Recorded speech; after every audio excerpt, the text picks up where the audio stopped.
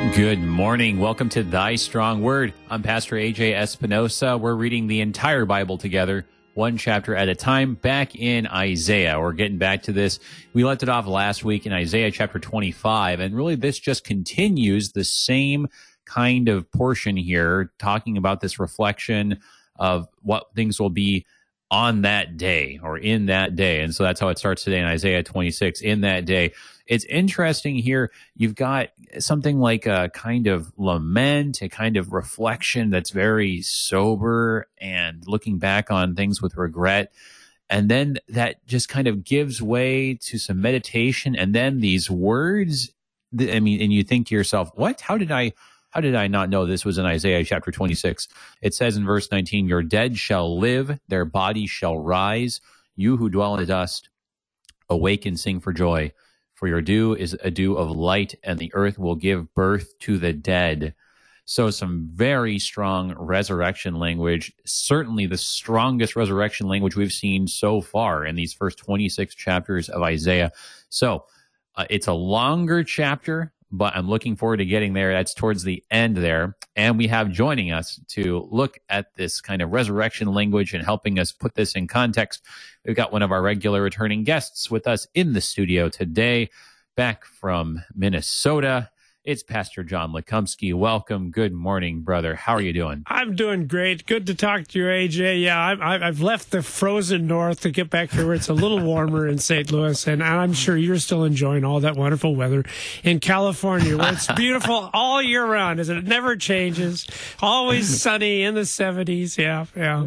Well, I'm not going to complain, but actually, we're going through this kind of last hurrah of like summer. It's like it's transitioned to fall pretty much, but there's this last gasp of summer, and so it's like, hey, don't forget me. And we have this week of like it's in the 90s. Oh, it's my really goodness. Weird. Yeah.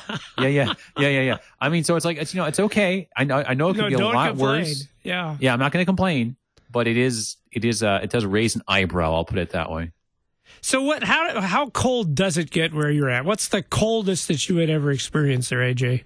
Oh, down here in South Orange County, realistically, it would be a pretty cold day if the high was in the 50s. Okay. That would be very cold. Don't rub it in, okay? Yeah. So because we came to St. Louis to get warm, but it'll be a lot warmer. Okay. Than Well, the 50s here. you asked. Okay. All right. But anyway, it's good to have you back with us in the studio and looking at Isaiah chapter 26. And this is really interesting because when people talk about different parts of the Old Testament that talk about the resurrection from the dead, people, immediately, of course, think of, what do we think of? We think of Daniel, we think of Ezekiel, right? Ezekiel's a big one. We think of Job, right? But this is, I don't feel like people mention Isaiah very often, but there it is. This is some pretty explicit resurrection language here. And I really appreciated your opening comment, because that's what I think is so great about this chapter. You do have these profound statements of faith in this chapter, and yet, as you said, it's a lament. It's a lament. In fact, at the same time, you got this really profound statement about the resurrection of the dead. You have one of the saddest statements I think you find anywhere in Scripture, just in terms of pain and agony, and nothing seems to come out of this. But what I love this chapter, AJ, is because this is where a lot of our listeners are at. They are believers. They trust in God. They would affirm the resurrection and all these things. And yet sometimes in our lives, it just seems like nothing is working the way it should work. And despite all our best efforts, everything comes to naught. And I think it's good for us to remember Christians can do that. Christians can lament. That's not, that's actually part of the life of a Christian. Because I think there is a strain of Christianity that says, oh no, you got to be joyful. You got to be confident. Oh, everything's going to work out for the good. No, sometimes Christians are sad, and sometimes Christians get angry, and like we see here, sometimes Christians lament, and there's nothing wrong with that. Well, that's well said. And the thing is, not only is it like okay, but in some ways it's necessary, because that's I think the logic of it, because it says here, right, there's this resurrection, but the thing is, you only get this resurrection if there's death first. I mean, there can't be resurrection without death before it. And so things have to be as bad as death so that we experience in this life, it feels like death has come into our own lives. And that is precisely when God then works that work of resurrection, making alive again. You are absolutely right. That is a profound thought. You cannot have resurrection if you don't have death first. And of course, the world and the glory Christians, they don't want that. But yeah, the wages of sin is death. That's what's going to happen. But as you said, you got this beautiful affirmation here at the beginning and at the end that still God is in control and God will overcome even death itself. So. Yes, amen. Well, now, I guess there's one last thing. I know you typically have some good contextualizing thoughts for us before we start reading it. Is there anything that we should bear in mind about the context here following off of Isaiah 25 or coming before the material that's going to follow in the chapters as we approach the 30s? Anything you're thinking about in terms of context? Wait a second. I have contextual stuff. Well, I mean, like right? You always have you're some the kind guy of that insight did about chapter 25, and you're the guy that's going to do chapter 27. So you tell me, is there any contextual stuff? Okay. I mean, I will say that I feel like, especially at the beginning here of 26, it does seem, I mean, initially, right? You do have a little bit of like this praise right before you go back to the morning, right? And so it's kind of interesting because the chapter numbers, I think a lot of scholars anyway would say that they don't really match up that well with the divisions. And so they would say, well, this first 6 verses, that feels like it's continuing the praise that we saw in Isaiah 25. And I mean, it Isaiah does 25 fit that way. full of praise. And like swallowing up death forever, though it's kind of interesting how that ties together. So you got this praise continuing on from 25 here, and then you switch into this kind of really meditative kind of reflection and regret and lament. But it's very interesting, I think, how you've got in 25, you will swallow up death forever, and then in 26, you get, the earth will give birth to the dead. There is, there seems to be this kind of like connection actually between the two, even though one's kind of a psalm of praise and the other one's a more complex kind of piece here. They both end up having this kind of end of death idea. So here's the thing, AJ. I'm retired now. You're lucky I even spend time to look at the chapter you give me. But yeah, so you're right. So there's a definite unity, like you said, because you got this whole. But now let me ask you this question, because you're going to be doing this. Do you see something going in 27, or does 27 take us in a different route? Yeah, well, I mean, it is interesting that, I mean, we're kind of creeping more closely to this section that's going to get kind of back onto the idea of don't trust in Egypt, don't go with them. We're back kind of like in the context of the siege of Jerusalem at the hands of the Assyrians. I mean, so we're kind of creeping closer and closer. We took this very cosmic look at things in the last couple of chapters, and it seems like we're kind of getting a little bit closer and closer back down to earth. And so every chapter, I feel like, kind of takes us like one more step back down, getting our feet back on solid footing. So in 27, you do, I guess, kind of eventually get there, though the thing that I'm kind of excited about talking about tomorrow is that you actually have Leviathan mentioned in Isaiah, cool. in Isaiah chapter 27. And I think that kind of actually, in some ways, is meant to go with what we're reading today. The Leviathan, killing Leviathan, is kind of talking about the resurrection, actually, but we'll just have to save that for tomorrow. For tomorrow, that's cool. Certainly. That's good. Certainly, and you can see that thing too, even in this chapter about don't rely on what you got here. So I can see that transition is being made. All right, I'm ready to go whenever you're ready to go, AJ. All right, let's do this. Would you open us up with a prayer? Sure. Oh Lord, it is good to be back home and good back being in the studio and seeing some really good familiar friends that we have here at the station, and always good to get back to the study of your word. So you help us, oh Lord. You give us the Spirit to see what it is that Isaiah wanted to give us this day for our lives. In Jesus' name we pray. Amen. Amen. All right, let's get started here. Let's go ahead and read those first 6 verses here, since they continue that part from last time. Isaiah chapter 26, verses 1 through 6. verses 1 to 6. In that day, this song will be sung in the land of Judah. We have a strong city. He sets up salvation as walls and bulwarks. Open the gates, that the righteous nation that keeps faith may enter in. You keep him in perfect peace, whose mind is stayed on you, because he trusts in you. Trust in the Lord forever, for the Lord God is an everlasting rock. For he has humbled the inhabitants of the lofty city. He lays it low to the ground, casts it to the dust. The foot tramples it, the feet of the poor, the steps of the needy.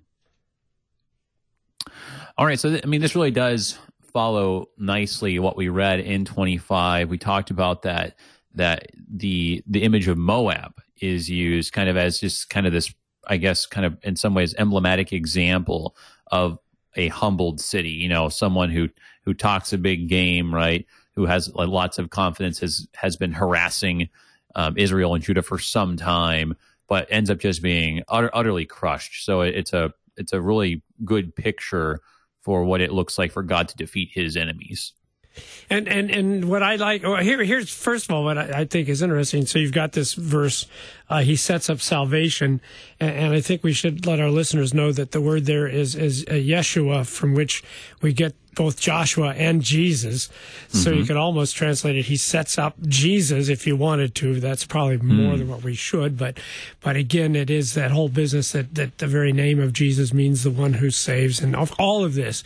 On that day, what day are we talking about? Well, we're talking about the day when God finally accomplishes everything he's planned from the very beginning of the Old Testament in Genesis chapter 3. And so everything's got to be seen in the context of Jesus. But what I really liked about these opening verses is, again, our reliance on this. It's all about faith. You got this business about the righteousness, but again, as the text clearly says, it's the righteous nation is the one that keeps faith. It's the one that trusts in the Lord forever. And by the way, I found an interesting thing about that word trust there in verse 4, trust the Lord forever. Right. That word in the Hebrew, the Septuagint, never uses the word faith for that. It always uses the word, it doesn't use pistuo, it uses the word for hope. And so it's kind of that idea that we know God is faithful. See, that's when you talk about faithfulness, that really is not about us. It's about God, and therefore you can trust in him. And don't you love the fact that he is an everlasting rock? That's why you can trust him forever. Everything else in this world is going to depart. It's all changing and it's all leaving, but not God. No. So just some great words of comfort there. Yeah, it's an interesting point about the trust in the Lord forever. This isn't just think of course the logic, right? A trust in the Lord forever, right? It in some ways just means kind of like keep on trusting in him. Don't stop now, right? Yeah. Like let the trust keep going, which is different from as you mentioned the Greek verb that we get in the New Testament quite a lot, which is kind of more like put your faith in something. Yes, yeah. Right. You get that, like the idea of like the disciples put their faith in him. You get that comment in John after the first miracle, and so this isn't put your faith in God and put your faith in God like so confidently and resolutely that your faith goes on forever. Like that's not what the meaning is. The meaning is that you would just continue and not lose faith, if anything, that you just continue on in your trust. And the reason why you're able to do that is because of what God's doing, because he has set up salvation, because he has revealed his purpose, and by doing that, it just the image is that there's this exaltation that comes spontaneously, and the thing I really like here is in verse 6, the foot tramples it, the feet of the poor, the steps of the needy. There, the poor and the needy are the ones trampling down those once mighty inhabitants in the lofty city, right? The ones who were previously up high and oppressing the poor and the needy, right? You kind of imagine the poor and the needy, they're under the foot of their oppressors and the rich and the wealthy and the powerful. And now the tables have turned, and it's the poor and the needy who are trampling them down, right? Like again, we talked about, I think, the Magnificat kind of in connection to these last couple of chapters, that kind of idea that this is that promised reversal that we have in Jesus. And see, isn't that cool? Because the pagans would teach you that you can determine God's support for you on the basis of how good your life is. And in fact, the Glory Christians pick up the same thing. Isn't that amazing? They call it a Christian teaching, but it's basically paganism, that you can judge how God feels about a man on the basis of what's going on in his life right now. So if you've got a lot of blessings and a big fancy car and a nice home, well, man, God must really love you. And those who are struggling, oh, well, we know they must have done something wrong. And as you said, that's just the opposite of how it is. No, it's the poor, the needy, it's the humble. Those are the ones that will finally be exalted by the Lord. So you can't go judging on the basis of what your experiences are now. Right. Yeah, and again, going back to this business about the trust and the righteous the faith, as you said, and that's the key thing. It's not something in us. When we talk about faith, we're not talking about something in us, but we're talking about the fact that, yeah, you can trust God. God is faithful. In fact, this verse 3, you, God, you keep him in perfect peace. And the word keep, it means that you're watching over, you're guarding, you're protecting. It's the same word, by the way, that is used when the Bible says that we should keep the commandments. It's far more than just obedience, but it's this idea that, no, they're precious. I'm going to hold on to those. I'm going to watch over them. And in this context, that's what God is doing for us. And you know what's cool about that phrase, perfect peace? Actually, in the Hebrew, it's shalom, shalom, which I just think is a neat phrase. Yeah. Shalom, that is cool how you get those kinds of doublings in Hebrew. You just repeat it, and that's the kind of the way of kind of saying, like, well, I mean, we do the same thing, right, in English, actually. Unfortunately, the only example at hand is just like, at the end of a day, someone might say, like, I need a drink, and someone might say, like, a drink, I mean, like, and when you repeat it and you say it twice, it kind of has this. I'm sorry, but that's just like in linguistics, is actually one of like the most common examples in reduplication. But anyways, like you kind of know, it's like, oh, okay, like it's like that kind, And so when you say, like, peace, it's like, it's not just like a ceasefire. And oh goodness, there's an idea right there, given world events. It's not just like, peace with like big air quotes, right? I mean, it's actual peace. It's peace, like the kind where we really can beat the swords into plowshares, and we can really actually finally like bring the boys home, like real peace, and not just that kind of, papered over kind of nominal thing. And what's how can we have this peace? Because God's keeping us. That's the source of the peace. Around us, it doesn't seem like anything is going right, and we'll have that in the next verses. But no, the fact of the matter is God's protecting us. And as you pointed out, in the end, we who are humble, we who are poor, we will be uplifted. And that day, maybe not this day, but in that day, all of this will come true. Yeah. Right. All right. Well, let's go ahead then. And so that kind of, concludes what was going on in the previous chapter. This story of reversal on that day, the day that God swallows up death forever, that, forecasting of the resurrection, of the giving of the righteous Son of God.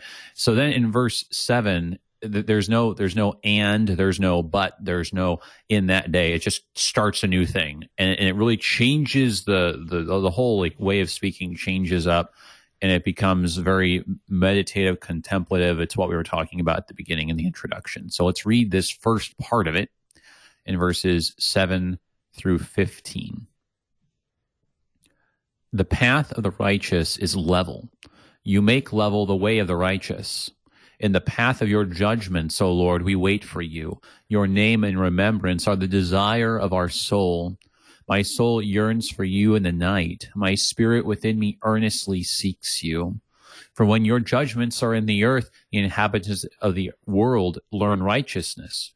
If favor is shown to the wicked, he does not learn righteousness. In the land of uprightness, he deals corruptly and does not see the majesty of the Lord. O Lord, your hand is lifted up, but they do not see it. Let them see your zeal for your people and be ashamed. Let fire for your adversaries consume them. O Lord, you will ordain peace for us, for you have indeed done for us all our works. O Lord our God, other lords besides you have ruled over us, but your name alone we bring to remembrance. They are dead, they will not live. They are shades, they will not rise. To that end you have visited them with destruction and wiped out all remembrance of them. But you have increased the nation, O Lord. You have increased the nation, you are glorified. You have enlarged all the borders of the land. All right, so like I was saying, very, very different change of tone here, right? And you can tell that there is already, it's not, most of the verses don't say it, but the key ones in the middle of what we read say it. There is a supplication here. There's a petition. There's a request here. And apparently what's going on is that things are not looking so good. It looks like, just like we were talking about before, you were mentioning, it's not that like the good guys are rich and the bad guys are poor. It's just the opposite, it seems, is the situation. And the request is that God would do something about that. Yes. Yeah. In fact, isn't that kind of, if favor is shown to the wicked, he does not learn righteousness in the land of uprightness. He deals corruptly and does not see the majesty of the Lord. O Lord, your hand is lifted up. So it's almost like Isaiah said, Lord, what good is it that you should punish these wicked people? They'll never know they're wicked if you just let them keep doing what's doing this. So it's almost like he's arguing with God. He's saying, the logical thing is, Lord, you need to teach them a lesson. Right. Although I don't you hear even a little bit of compassion in that? So it's not that we just want to wipe out the wicked, but Lord, move them to repentance. We're not That's actually. true. It's a different attitude. It isn't that we want to punish them just to punish them, but right. no, Lord, maybe you better do something here so that they can repent and they too have the opportunity to be saved. No, that's very good. There's always in all this stuff in Isaiah a very purposeful kind of judgment or condemnation or destruction. It's not just this gratuitous violence or let's just wipe them out because we're done with them, right? Yes. It's always very purposeful. And in verse 13, you have the same kind of thing. It's when he mentions, and this is the verse that stands out to me, verses 13 and 14. But it says there, other lords besides you have ruled over us, right? And then it goes on and it says in verse 14, then to that end, you have visited them with destruction and wiped out all remembrance of them. And so you get in this really clear language here, God didn't just wipe out these other nations, and these other kings and other rulers just because they were bad guys and they just need to get wiped out. He did it so that they would not rule over Israel. He did it to rescue Israel from falling under corrupt influence, from falling under a corrupt faith, from ceasing to be his own people and starting to be something else. I mean, it's a very specific reason why God does that kind of thing.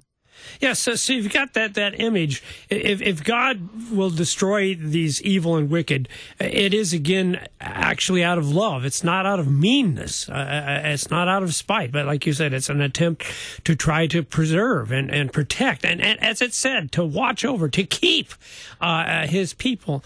And yet at the same time, we would prefer that the enemy would repent. We would prefer that their hearts would be changed. We've got this beautiful prayer in the collects where that's what we ask for. And I hope people remember that. That's the Christian attitude. We don't just want the destruction of enemies. We do want God's people to be delivered. There's no doubt about that. But we'd much prefer that they would repent and that their hearts would turn and they would join us in faith. Right. The other thing in these verses is that word remembrance. And that last verse, that you wipe out all remembrance of them. Isn't that an interesting contrast? So all the evil and the wicked, no one will remember them.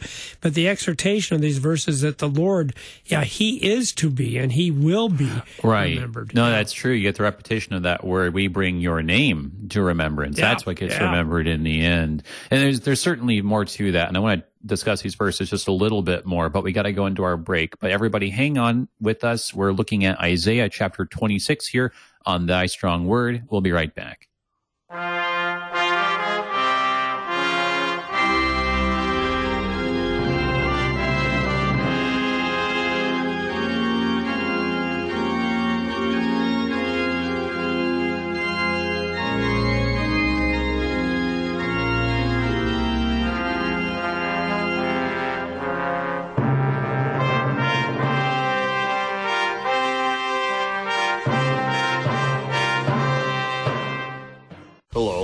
This is Dr. Dale Meyer. Have you heard Concordia Seminary's program, Word and Work and Intersection? Every week, you can hear it on KFUO Thursdays at 2 p.m. Central Time. We visit with many interesting guests about how the Word of God applies to their daily vocations and ministries. Be sure to tune in, and may the intersection of Word and Work be busy on your corner. Since 1978, Lutheran Church Extension Fund has had the humble privilege of supporting Lutheran Church Missouri Synod ministries and her workers. Thanks to faithful investors, LCEF has provided thousands of church workers, congregations, schools, and organizations with the low-cost loans and resources they need to reach more people with the saving name of Christ. To learn more, visit lcef.org or call 800-843-5233, 800-843-5233.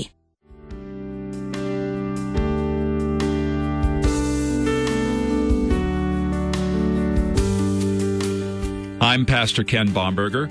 Join me weekday mornings at 7:15 for Oratio, your time of scripture, meditation, and music on KFUO, Christ for you, anytime, anywhere.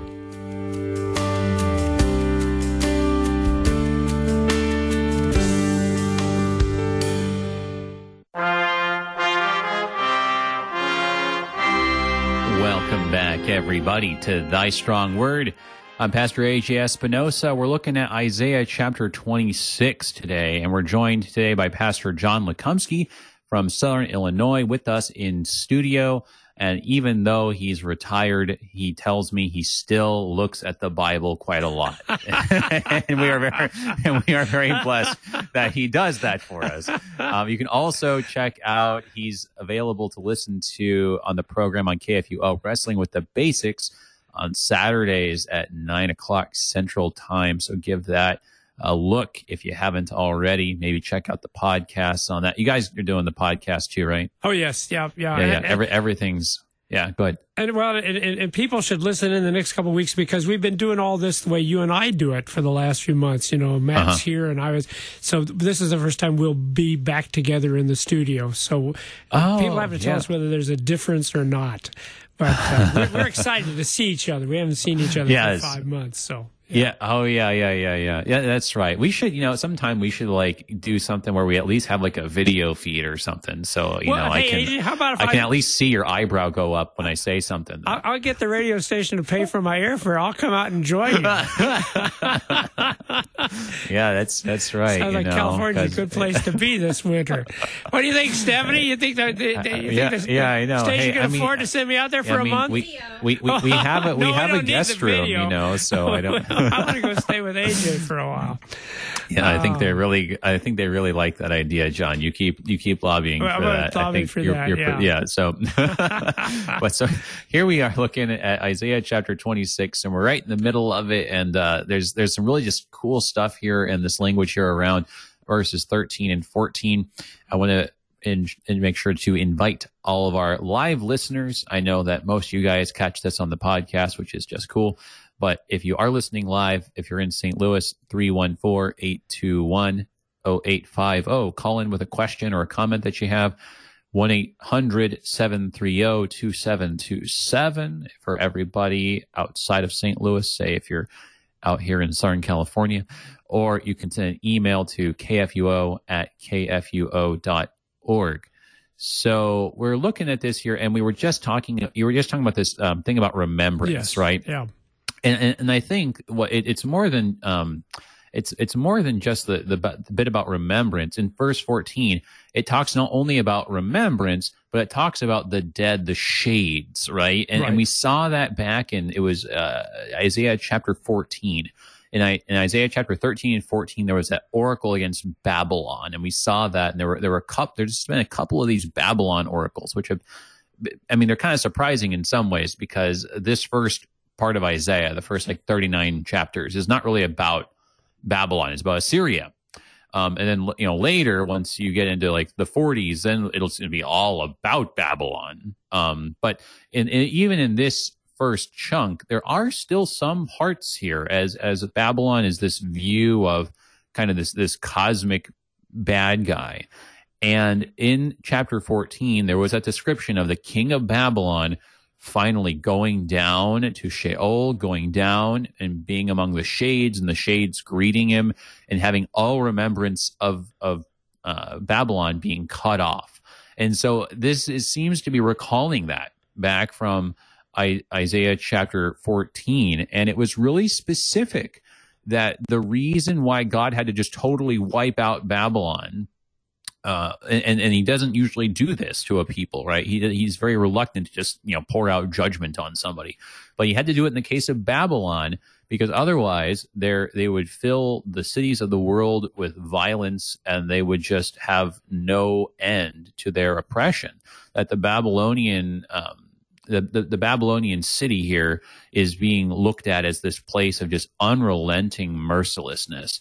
And if you let any part of it survive, they just spread like cancer, just to destroy and destroy and destroy until nothing but them is left. And so if something's going to become that corrupt, that just totally lost, then there's no choice left really but for God to totally wipe out and to cut off all remembrance. But it's only what he's doing because of that degree of like the hardness of heart, as we saw in Isaiah chapter 14. Well, and of course you got the same thing in the flood, and you spoke of the patience and the reluctance of God. So there, right. What was it, 400 years he waits, right. and again it's the same thing, because man's heart is evil from his youth. It just comes to a point God says, I just cannot allow my people to suffer. In fact, I suppose it comes to the point where if I don't deal with this evil and wickedness, my people will be the shade. They will be the thing that will no longer be remembered. But see, that's so important for us to, and we're going to see why in the next few verses, why that has to be the attitude. But yeah, it's good to remember again, if God wipes something out, it's only because of love. It's only because there are things that he's trying to protect and preserve. Right. Yeah. Right. And to answer the question of, what to protect from what, it's not just to protect from just a powerful enemy like Babylon. It's very kind of specifically protecting his people from idolatry. And you have that kind of, it's there. It's kind of sneaky there, though, in verse 13, where it says, O Lord, our God, other lords beside you have ruled over us. It's a very interesting way of talking there in verse 13 there, because they're in the Hebrew, Lord our God. And then what's it say? Have ruled over us. And there, the root there is Baal. Oh, that kind of rule. Yeah, and the word for Lord is, Adonim, which is normally the word that you use, for God, talking about, Adonai, right? And so it's very interesting to say, oh, Lord our God, there have been, other Adonais that have bailed over us. I mean, it's really a very strong connotation of idolatry and that paganism, like you were talking about at the top of the hour. So, I mean, it's very clearly like God needs to protect us from these foreign powers, not just because they're just very powerful, or they just happen to be, particularly cranky or ill-tempered or something like that, right? But because they bring idolatry, they bring depravity, they bring child sacrifice. I mean, it's a whole system of belief that's going on that grounds and anchors that corruption and that depravity, and brings it with all that stuff and with all its images and stories and all the rest of it, right, to just kind of brainwash people. So the thing is, if it's just a matter of there's going to be some suffering and some pain and struggle, no, God isn't going to wipe them out for that, because God can give us the strength to bear with all of those things, and we do daily. Right. But if it is a matter of these forces damaging and taking away faith, well, then God has to act. Then there's no options anymore, because faith is what it's all about. Which is why we don't just pray God would destroy our enemies, but better that they would repent and they would have faith. So that's you're right. That's the thing where it always comes back to. It's just God wants people to have this trust and this faith that we talked about earlier. And indeed, if the other forces are going to take that away, well, then God's going to put a stop to it, because that's the one thing God is not going to allow. The God who keeps us, he's never going to allow anyone to take our faith away. No. Right. No. Yeah, that's good. Connecting that back to what we read about trust, right? Yes. How we said that basically God is acting here and speaking here, that trust would continue forever, right? That trust would go on, right? Yeah. And we were saying how that's not, you make your resolution of trust that's just so unconquerable and resolute and will never be shaken. But it's really, as you were just saying, it's really God is the one who's acting so that trust will be preserved. I mean, in many ways, it's just kind of like, well, just hang on there. God's going to make you trust him. Yes. I mean, it really is interesting because I mean, it's really, I think it sounds maybe weird, like he's going to make me trust him, right? But stop and think about it, right? We have this expression in English, right? That trust is not given, it's earned. Yes. Right? Yes. But that's, I mean, like I get the metaphor, but I'll poke the problem here at it. The thing is, you don't really earn, it's not as if someone earns trust with you and then you're like, all right, well, I'll pay out your trust now because you've earned it, right? The thing is, what's interesting, trust is not actually given by the person who trusts. It's actually given by the other person who's trusted in. They are giving you reasons to trust in them, right? They're actually inspiring you to trust in them. And when you finally do trust in them, you find that it's not something you have to give to them because they've already given it to you. So, I mean, really, that's why I would say the other way around. It's not that trust is not given, it's earned. It's actually just given by the other person. And so, Paul tells us that you'll never be tempted beyond what you can bear, but we always leave out the end of that verse because he will provide a way out. See, that's exactly right. What you said. So it's not that we couldn't be overcome. We can, and it seems like we are daily. But you can trust in God because He'll never let that totally be that way. He'll always provide that way out. And so you're right. And boy, AJ, that's what we have to have people understand because people keep wanting to turn back on themselves. They keep wanting to think, I have to have enough faith. I have to be enough trust. And no, you can't. You don't. That's the whole point. And we're going to see that in these next verses. But God does. God does. Right. And even as you're struggling and even as you have doubts, and even as you lament, no, God is going to do what He said He's going to do. None of that will stop Him from doing that.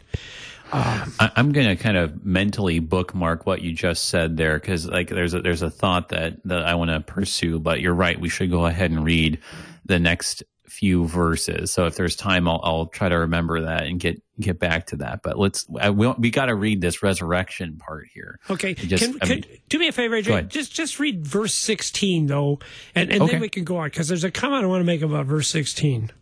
All right. So here's 16, just adding on to the first 8 or 9 verses that we read of this new section. O Lord, in distress they sought you. They poured out a whispered prayer when your discipline was upon them. Okay, now here's why I wanted to stop at that, because at this point it's getting really personal, isn't it? Up to this point, he's been kind of talking about the reason why we trust in the Lord and what's going to happen to these other lords and all of that and stuff. But now I think he's speaking for himself. He's speaking for the people of Israel, and it's been hard. I love the phrase whispered prayer. See, we're not speaking loudly, oh, Lord, praise your name. No, these people are struggling. Prayer is a thing that's even difficult for them. And it's because it's not just the bad guys that God is punishing. We're under that discipline too. See, that's why you don't pray, destroy the enemies, because sometimes we might be the enemy. Is that what we want? That God would bring His wrath and destruction and bring us to no remembrance? So this is a transition going on here. As Isaiah admits, really, God, if you're going to treat people justly, we probably deserve as much wrath as anybody else does, even those other lords. But of course, there's a difference, and the difference is what you've been emphasizing, what we've been emphasizing, that at least we know we can whisper to the Lord, even if it's just a whisper. We know who we go to and who we turn to, even in our doubts. And this next section is probably one of the saddest images in the Bible in terms of lamenting. But anyway, I just wanted to point that out. Yeah, no, that's a point well taken. All right, well, let's go ahead and read the next few verses here, because we're, like we were saying before, we're going to go from... I'm going to ask another favor of you, too, because I know you want to get to that resurrection passage, but would you stop just short of it? Would you just stop after verse 18? All right. Bit by bit, just for you, John. Just for me. Thank you. For you, verses 17 and 18.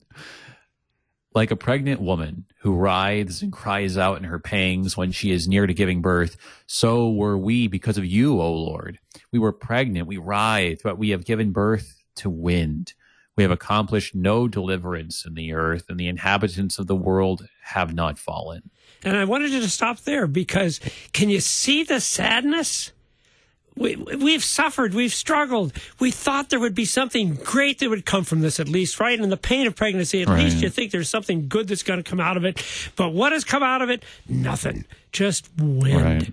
And I just, AJ, there are people out there that right now that are feeling that way. There are people listening to you that are feeling that way. They've struggled and they've tried it. It doesn't seem like anything's going to come out of it. And now we're set for these beautiful, beautiful verses you wanted to get to from the very beginning. But it's like you said, if you haven't experienced death, you really don't know what resurrection is. Right. So, yeah, no, I mean, it is a powerful, it's a very powerful negative image. I'm reminded we had this image back when we were doing Numbers. And if I recall, it was when Moses was petitioning God on behalf of his sister, Miriam, because she was struck with leprosy, and she was. I mean, I think there was. It was so bad. It just looked like she was a corpse. And I think the image was like of a stillborn infant. Oh, yeah, we had that image, right? And you could hear like just the emotion that Moses had, and like there was the wrath of God being poured out against her because she was challenging Moses' authority, alongside Aaron backing her up, and she had to be punished, right? I mean, like it was an issue of faith, wasn't it, AJ? Yeah, that was. Well, it was issue of faith, and also, but of leadership. Though we were just talking about that, God, He pours out this judgment because He doesn't want these other leaders, these other masters, these would-be Baals, right, yes, other lords, to come and lead the people astray. Well, similarly, if He has Aaron and Miriam like going and challenging Moses' authority, I mean, you could have some breakaway splinter group, right? We're like, oh, okay, well, no, we're gonna do our own thing. We're gonna take our ball and play over here, or worse, like they tried, just kill Moses, and then now we're under new leadership, the same dynamic duo that gave us the golden calf, right? So you have. Well, I mean, and that's just the thing, right? Duo, I'm sorry. well, I mean, yeah, right. just a little bit of sarcasm there, but yeah, I mean, so you've got this idea of leading down into idolatry, and so God's like, okay, like I have to pour out wrath on you, so that this punishment's necessary because of what it represents, this mutinous spirit. But Moses is like, but God, please, no, don't do this to her. And you can just tell, like, this is his sister. And he feels this so keenly, and in the same way that you pointed out in verse 16, in distress they sought you. It's a moment where Isaiah is kind of speaking like Moses in this very intercessory way, using this very emotional family language, and this language that, I mean, it's just I hate to even like think about it. Just the idea of like there being no healthy living baby in your hands after the pregnancy. That's just. I mean, Lord, that's just one of the worst things. And that's the description of the people of Israel here, that they're supposed to be a people of life and salvation and light and a blessing to all the peoples. And it feels like all of that's just, gone to Sheol. So two things. Number one is from your illustration of Miriam. So the enemies of faith are not always outside. Yeah. But they're sometimes inside the church too. Right. And then the second thing, so what do you do in that situation where it just seems like you've had the stillbirth, like there's wind, like there's nothing? That's the time for the whispered prayer, isn't it? That's the time when you go to God and say, I have no idea what's going on. And the whispered prayer. And then you get the answer. You get the answer in the next verse, don't you? Yeah. Right. So in the midst of the death, in the midst of the Sheol that seems to have encompassed not just an individual, but like the whole people, then verse 19 is spoken. Your dead shall live. Their bodies shall rise. You who dwell in the dust, awake and sing for joy, for your dew is a dew of light, and the earth will give birth to the dead. Yeah. So what a reversal, right, from that giving birth to wind to the earth giving birth to the dead, right? And so you're combining the metaphors here, and you're seeing resurrection as a kind of rebirth. And this is, of course, also one of my favorite ways of pointing out the way that the Bible talks about our Lord Jesus, because we see in the New Testament, he's referred to in more than one place as the firstborn from the dead. This idea that, he's taken down into the earth, into Sheol, the realm of the dead, but he's then given up and he leaves like the baby leaving the womb, right? And there he is then for all to see, the firstborn from the dead, and that, even our most tragic death is undone and reversed on Easter. And so now we're back to the remembrance word. Because what's the thing that Jesus tells us right before that death happens? He gives us his body and blood and says, this is my body, given my blood shed. It's all death talk. He's telling them exactly what's going to happen. And yet we do this, what? In remembrance. Why? Because it's just what you said. If you do it in remembrance, you remember. Oh, that's right. He died, and yet he rose again. And isn't it that Jesus takes that pregnancy issue, which here is such a sad, but when Jesus takes that pregnancy picture, it's a good thing, right? He talks about how a woman is in travail and there's suffering, but then there's joy because a man has been brought into the world. So you're right. There's no answer to this distress that Isaiah talks about, except for Christ. And Christ is the ultimate, final, complete answer, because in Christ, what is dead is now alive. And he said that's how it's going to be for us. That's how it's going to be for us. Yeah. Yeah. He's the answer to what seemed like the insoluble problem and the unconquerable enemy. And we saw that in the previous chapter. We talked a little bit about the idea about how, we just mentioned, Baal, right? We mentioned the Baal worship in that kind of setting there in the ancient Near East. Every year Baal is swallowed up by death, and then he escapes death later, and that's the cycle of the seasons. You go from the arid, dry season to the fertile, rainy season, right? Yeah. And this is just this cycle. You've got Baal, but you've also got death. There's this duality, and it's just there's this balance, and there's no escaping death. And you kind of try to domesticate death, at least in terms of the mind, and you say, like, well, we really kind of have to have death to have life. And so I guess death is okay. Like, I mean, you have to, it's part of our human experience. Like, you've got to do something with death, because otherwise it'll just drive you crazy. And so, the strategy of basically most of humanity is like try to make out death to be kind of a good thing somehow, and kind of convince yourself of that. The Disney, the Lion King, the circle of life. Right. Yes. Yeah. Well, I mean, or the other side of Disney, right? Which is just like, or just try not to think of it, right? Yeah. Just distract yourself with lots and lots of entertainment and, Disney Plus and whatever else, right? And not to knock Disney Plus, because there's probably some really cool Star Wars stuff that I might want to watch on that.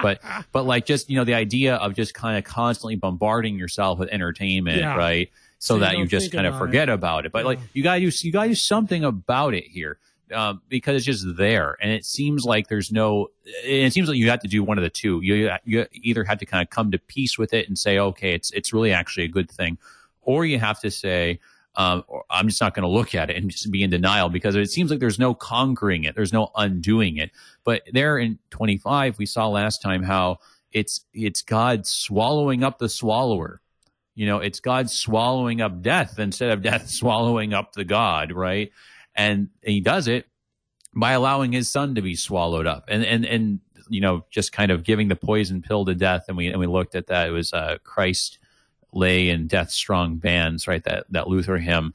And so in that same way here, it seems like God is doing the impossible, because it even says there in verse 19, again, it's actually the word for shades. We saw that earlier in the prior verse. We talked about that in chapter 14, how, man, when Babylon goes down among the shades, I mean, the conversation is like, you're done. There's no coming back from this. Your remembrance has been wiped out. There will be nothing left of Babylon ever. You're in the shades. We don't speak. No one sees us. No one hears us.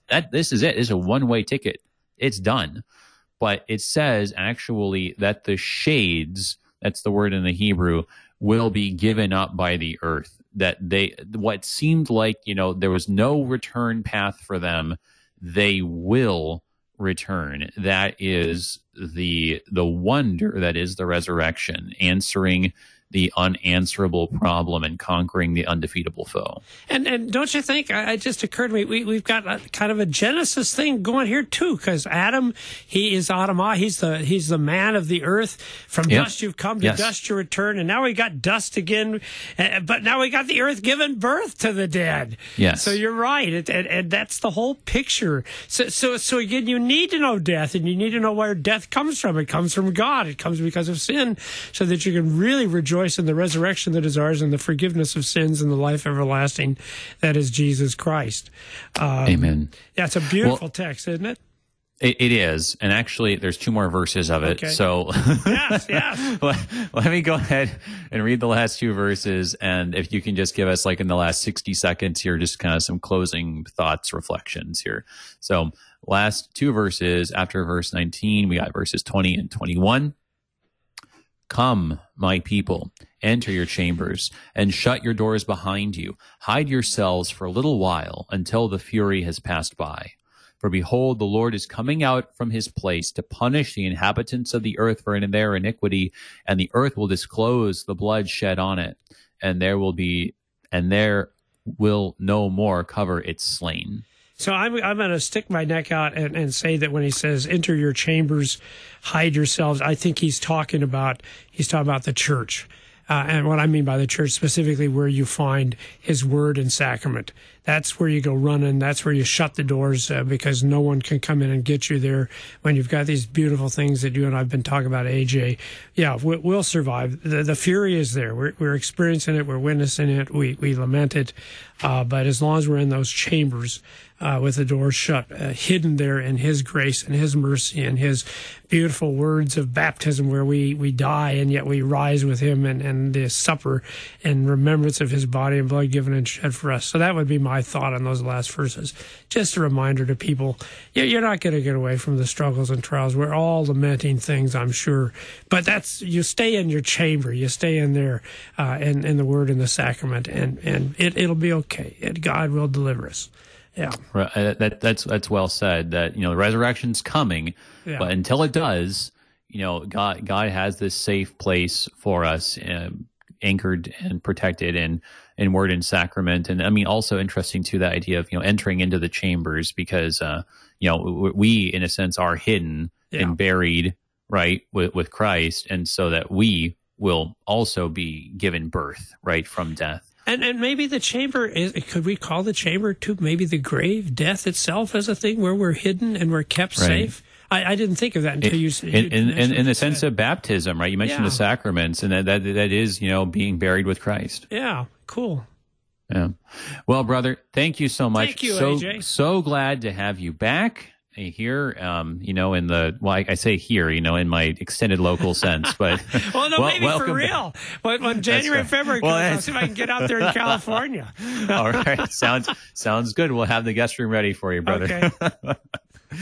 Everybody, that was Pastor John Lekumsky, pastor from Southern Illinois, back in the area here. Also the host of Wrestling with the Basics on KFUO. Catch that Saturdays at 9 Central Time, and also check out the podcast. Thanks for tuning in today. We also thank our producers at the LCMS Office of National Mission and our underwriters at the Lutheran Heritage Foundation. Check them out. Their website is LHF, that stands for Lutheran Heritage Foundation, LHFmissions.org. Moving on to Isaiah chapter 27 next time and looking, at Leviathan, right? You're like, all this stuff is in Isaiah? Yeah, Isaiah's got it all. Until next time, everybody, I'm Pastor A.J. Espinosa. Peace. You've been listening to Thy Strong Word, produced by the Lutheran Church Missouri Synod Office of National Mission in cooperation with Worldwide KFUO, the official broadcast ministry of the LCMS. Your support is vital for this program to continue. You can make a gift safe, secure, and easily online at kfuo.org. Thank you for listening and supporting Thy Strong Word.